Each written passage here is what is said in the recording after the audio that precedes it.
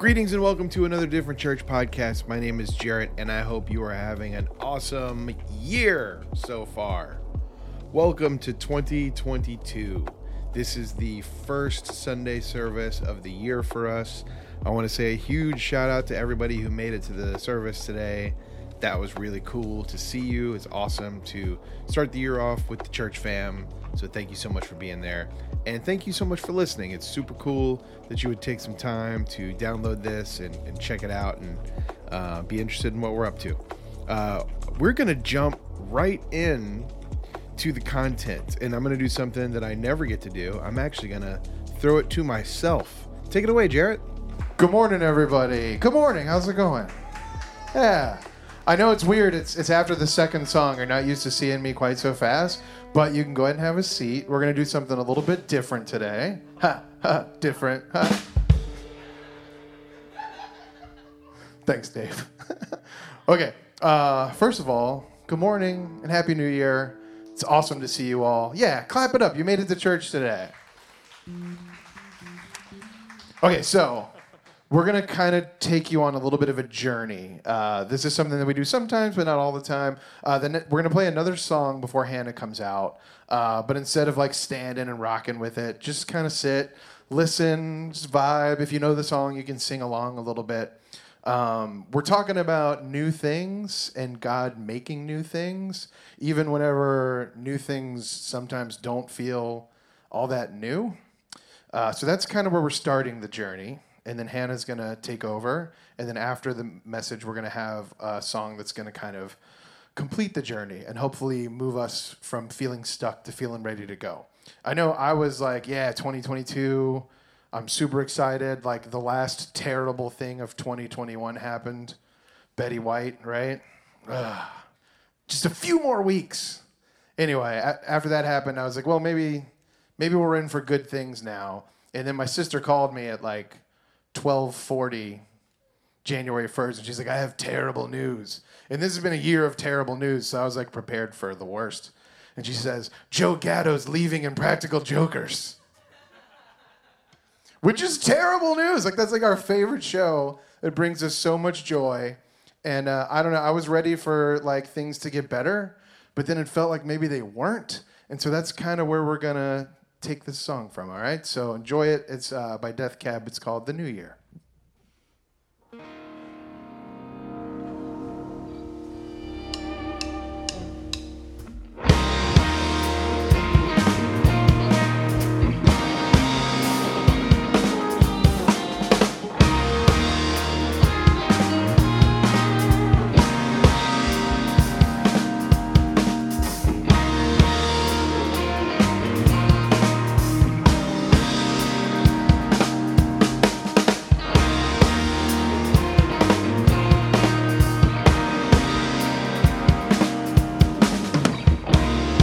So this is the new year, and I don't feel any different.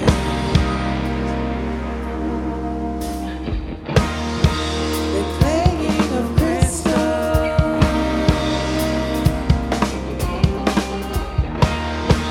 explosions of in the distance.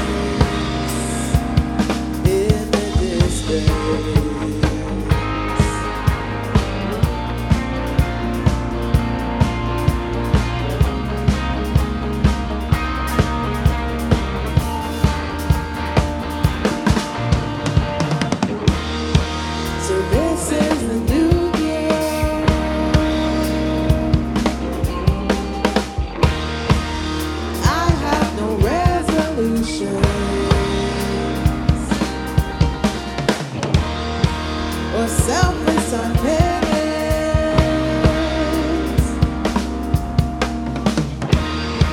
but problems with easy solutions.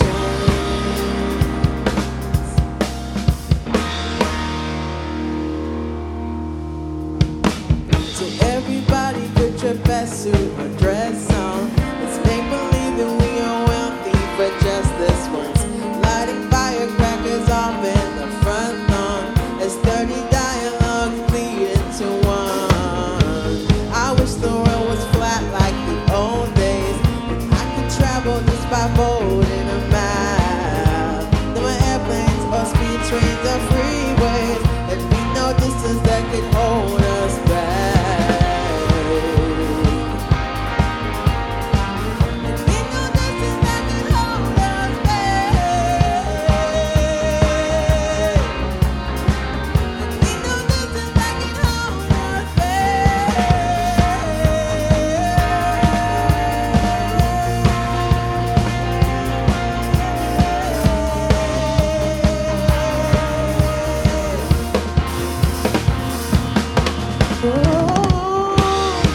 So this is the new year.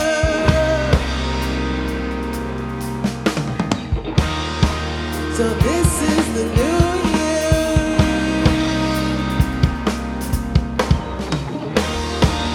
This is the new year.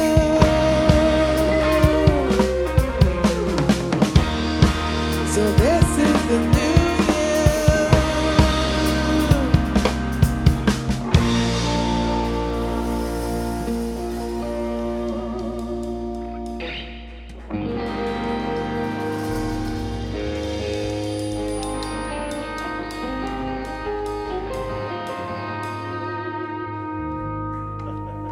Yay.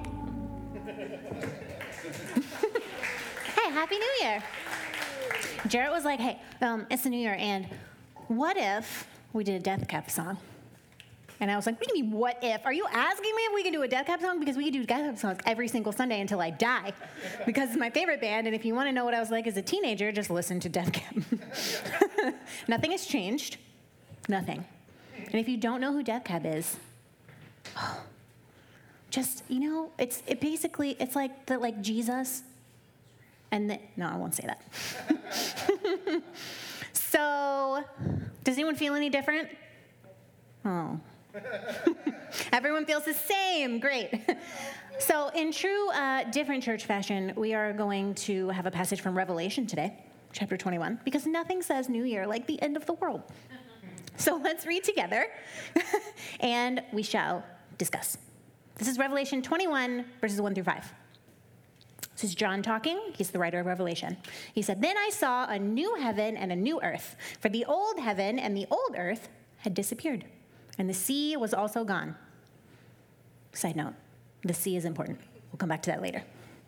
"And I saw the holy city, the new Jerusalem, coming down from God out of heaven like a bride beautifully dressed for her husband. And I heard a loud shout from the throne saying, 'Look, God's home is now among his people.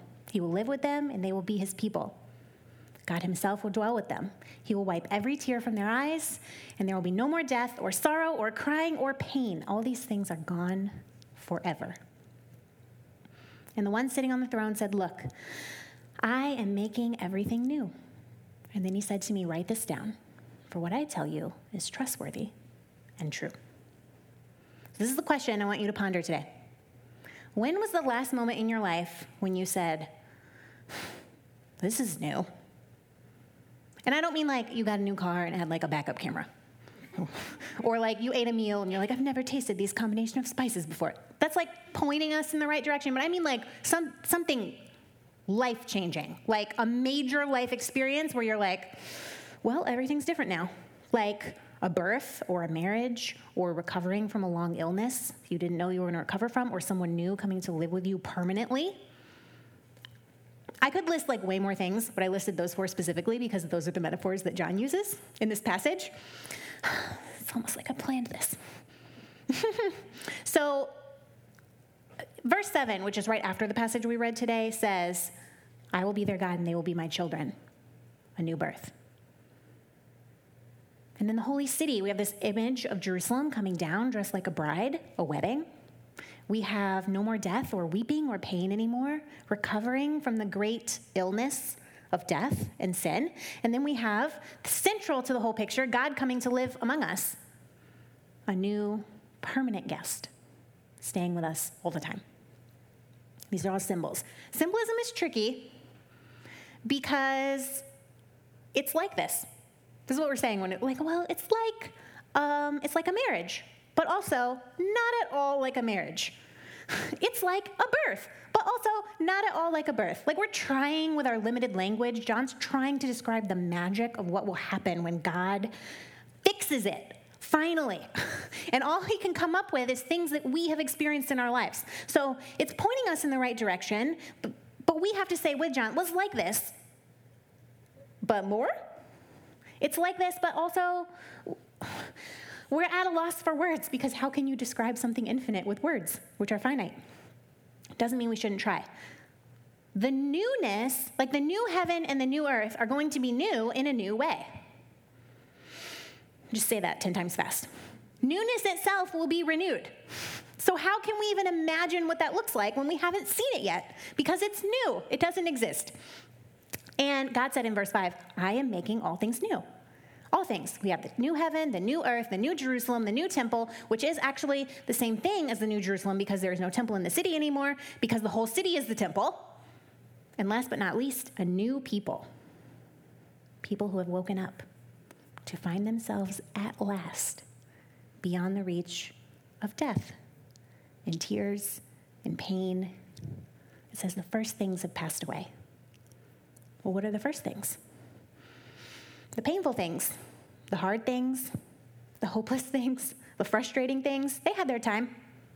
And now a new era is born of life and joy and wholeness. And I grew up Pentecostal, so like the end times were like, man, we went hard on those. That was like our bread and butter. Like I can count on one hand in a year like the times that the end of everything was not mentioned on a Sunday. Like this was very important to my church growing up. And so many Christians have read Revelation expecting the final scene to be a picture of heaven. But I think in doing that, we actually kind of failed to see the magic of what John is saying because we have spent so many theological years imagining what heaven could look like once this crap is wiped out, which has done us no favors. Like, I feel like this theology has instilled in us a lack of appreciation for the earth that we have, for the existence that we have. It's given us a lack of wanting to care for our creation. It's given us a lack of wanting to care for each other and our global family. And I can draw the line, right? It's taken our inherent knowledge that something is wrong with this world, and we've turned it into a desire to escape our world entirely. It's almost as if we believe our world is somehow beyond salvation, beyond fixing, beyond renewal. And when we think that, it becomes very easy to then think that we ourselves are somehow beyond salvation and beyond renewal and beyond healing because we're part of this world. We even write songs about it. There's a song that's like, I'm going up to the spirit in the sky. It's where I'm going to go when I die. When I die and they lay me to rest, I'm going to go to the place. That's the best. I should have Dave come. This is a missed opportunity. Where's Dave when I need him to make drums for my semi-okay singing? If you grew up Pentecostal like me, you maybe heard this song. Aaron, you probably have heard this song. The one that's like, some glad morning when this life is over, I'll fly away to a home on God's celestial shore. Amen. I'll fly away. I'm going to keep going. Fly away, oh glory. I had a tambourine, y'all. Like we had foot stomping good times to that song. And I get it. I like that song. It sounds great, right? This life, there's something better coming. Isn't this wonderful? We have something to look forward to. But it speaks to something that really is harmful, I think. Like, I truly get it. If you take a glance at the world, like not like a good long look, just like a peep, you're going to see that it's kind of messed up. It's pretty obvious. Like, we see the pain of existence. We know deep down the injustice in the world. We know the pain. We see the suffering, and we participate in it. And we know it shouldn't be like this. Which leads us to see our earth and our time and our place as being the shabby, second-rate, temporary dwelling that we'll be thrilled to leave and say good riddance as we move on to the perfect world, which is heaven. Now, let's think about this. If you slow down and really read Revelation, you will see that heaven is not a perfect place either. And before if you're feeling panicked, okay, take a breath. It's okay. We're going to walk through it together, okay? Earth, throughout the whole book of Revelation, earth is pictured as part of God's glorious creation. It is not pictured as the trash heap that is going to burn forever, and then God's going to start over. Heaven is also the place where the sea of glass exists. And the sea of glass is the place where evil is housed in heaven. So much so that there is actually a war in heaven, if you read Revelation. So no matter what you've been taught about how awful earth is and how perfect heaven is, it seems that earth is not actually the only thing that needs renewing.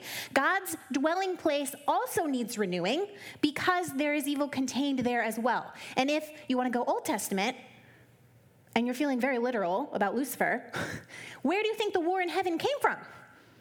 People saying, I don't want this. I'd do this better myself. And God was like, okay, bye. And then, that's a paraphrase.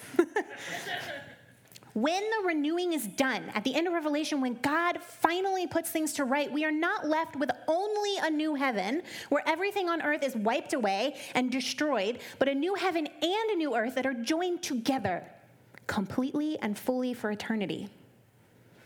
It says in verse 3 that God will dwell with them. The word dwell is very crucial because if you were reading this as an early Christian, that would cause you to remember that God dwelled with his people in the temple in Jerusalem. God's home was in the temple. God's glory was in the middle of God's people. The Gospel of John in the New Testament says that the Word, Jesus, became flesh and dwelled among the people. And we were able to look on God's glory. What God did in Jesus, coming to an unknowing, unappreciative, it's kind of a mild way to put it, unappreciative world, God is now doing on a cosmic scale. God is coming to live forever in the middle of people as a healing and comforting and celebrating presence. And when we think about our future hope for the world, it's not an apocalypse. It's an incarnation. We talked about Advent, during Advent, about incarnation, the process of being seen, that through Jesus, God took the risk of being seen for who God truly was. A healing and comforting and celebrating presence. And when heaven and earth are joined together in Jesus, we get a preview of heaven and earth being joined together fully and forever. This is why the closing scene in the Bible is not a vision of human beings going up to heaven and abandoning earth. It's also not a vision of Jesus coming down from heaven. In fact, it is a vision of the New Jerusalem coming down from heaven to earth, which might be confusing if you've been paying attention, because the New Jerusalem is the bride of Christ, which is made up of the people of God, which are in heaven or on earth? They're on earth, right? How can they also have been in heaven? Now, this gets a bit mystical to think about, but honestly, okay, keep up, because many of our Christian beliefs are quite mystical. We've just had a lot of practice thinking about them. So they become normal, like the virgin birth and miracles and all of this stuff. It's wonderful. We've had a lot of practice thinking it's normal. Communion, kind of weird. We've had practice and it's meaningful to us. So let's use the same lens to look at this. Paul says in Colossians 3:3 that our life is hidden with the Messiah in God. This is a clue. It seems as when somebody belongs to Jesus, when they are a person of faith, they continue with their life on earth, but are also given a fresh gift, a new life from God that exists in the heavenly reality that will be revealed at the last day. And there are some heaven scenes in Revelation that we have movies now, so I don't know if they'd be that impressive to us. But to the people who read this for the first time, those would knock their socks off. These heavenly scenes, these descriptions of the most beautiful, powerful, breathtaking place. And we have them in Revelation 5 and 7 and 19. And in these images, there's this massive, uncountable number of people standing around God's throne in heaven. And they're all singing happy songs, and they're shouting with praise, and they're celebrating, and they're full of joy. And actually, that heavenly reality is the one that corresponds to our reality in church, here on earth, where people are so excited in heaven and just belting out songs. That's what shows up in heaven when we're like, bless the Lord, oh my soul, in church. There's also these images of our prayers, our most feeble, hurried, distracted. All the prayers that were like, okay, God, I have to apologize before I talk to you because it's been a while, and I'm just going to go down the list of things that I would like you to do for me. All the prayers, everyone, all of them, any kind of communication with God, no matter how distracted, shows up in heaven as a beautiful incense that is burning brightly and gives a wonderful scent to the whole throne room. It seems like one day this heavenly reality is going to be revealed. The newness of the vision is not a matter of God throwing away the first creation and trying again. You're not supposed to get this image of the flood where God was like, oops, made a mistake, wipe it out. Just try again, let's try again. If you don't succeed, try again. We'll just drown everyone, it's fine. That's a superficial impression of Revelation. Because what we see in the last two chapters, Revelation 21 and 22, is not the destroying of the world. It's the transformation of heaven and earth by means of God abolishing from inside, both heaven and earth, everything that has to do with the tragic and horrible and terrible effects of sin and death. So then, if you think about this, the new world will be like the present one, in the sense of it's being a world full of beauty and power and delight and tenderness and the glory of God. In this new world, the temple, which was properly there in heaven and properly here on earth in Jerusalem, right? It's not going to exist. Not because it was a dumb idea for God to live with people, but because the temple was the advanced model. The temple was a preview, just like Jesus is a preview. The temple was a preview of God saying, I will live in the middle of you, even though y'all are questionable.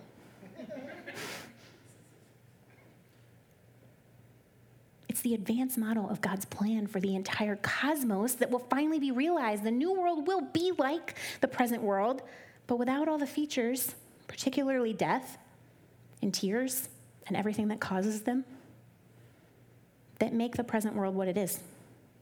That's what it's meant. I said, put the sea in your pocket, right? This is what is meant by saying there's no more sea. In Revelation, 21 verse 1. Through Revelation, as in much of the Bible, the sea is this dark force of chaos that threatens God's plans and God's people. This makes sense if you read the Bible with your ancient eyes on, right? Because the Israelites are a desert people. They are not a sea people. So the sea was very threatening to them. It would be like trying to get in the pool if you can't swim. Nervous. They were very, like the Philistines in the Old Testament, they were a seafaring people, and the Israelites had many insults for them, which I could repeat, and we would be like, that's not really an insult. Apparently it was very, very offensive back in the day.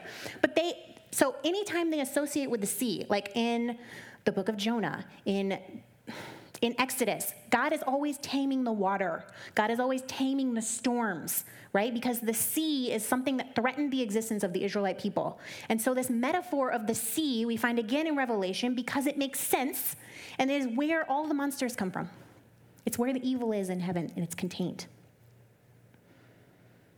The first monster in Revelation comes from the sea as well. Now, when I say it's contained in heaven, I mean it's contained as in it's kind of part of the furniture.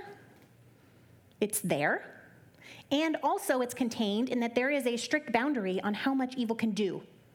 It's only allowed to do enough to bring about its own downfall. But in the new creation, there won't be any more sea. There won't be any more chaos. There won't be any more places where monsters can emerge. Chaos will be gone for good because evil will have destroyed itself.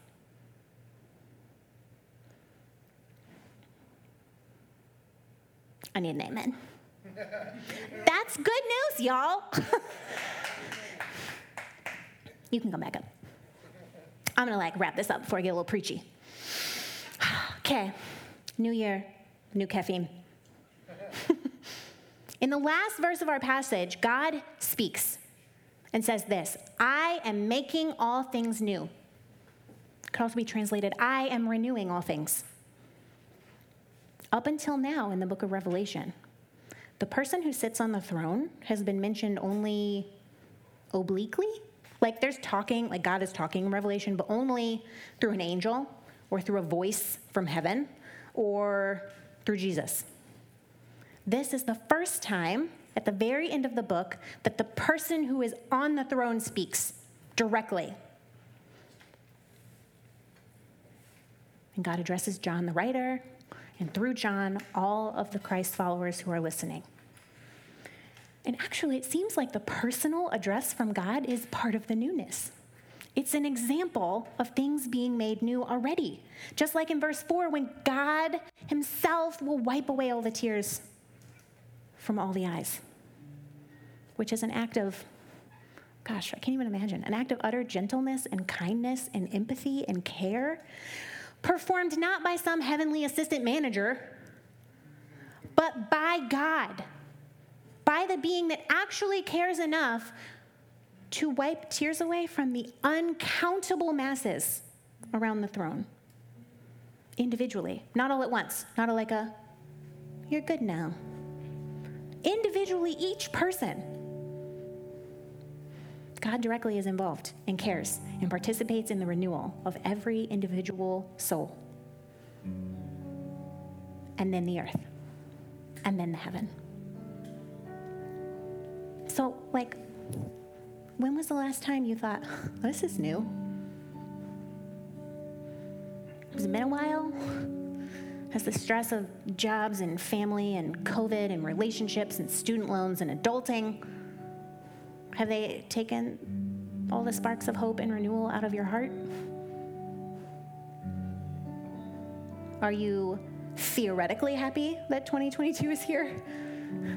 But on the inside, you're like, so this is the new year, and I don't feel any different, except more tired because I stayed up too late.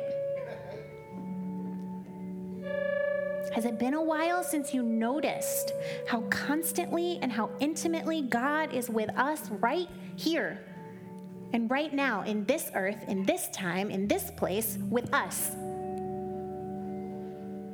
I feel like paying attention to the face of God, the glory of God with us, when God dwells with us, it's really hard when we barely have enough energy to pay attention to life. And yet, God dwells with us there too. In our inattention and our burnout, in our celebrations and our laughter, when we wake up in the morning, when we're drowning our sorrows, when we're avoiding each other, when we're manic, when we weep, God is here all the time. God is here through all of that. God is here to give renewal and to wipe away all tears, to continue the process of making us new that has already started. And when we are made new, then the world is made new. It's a foreshadowing of the peace and wholeness to come, when there will be no more death, and no more suffering, and no more pain.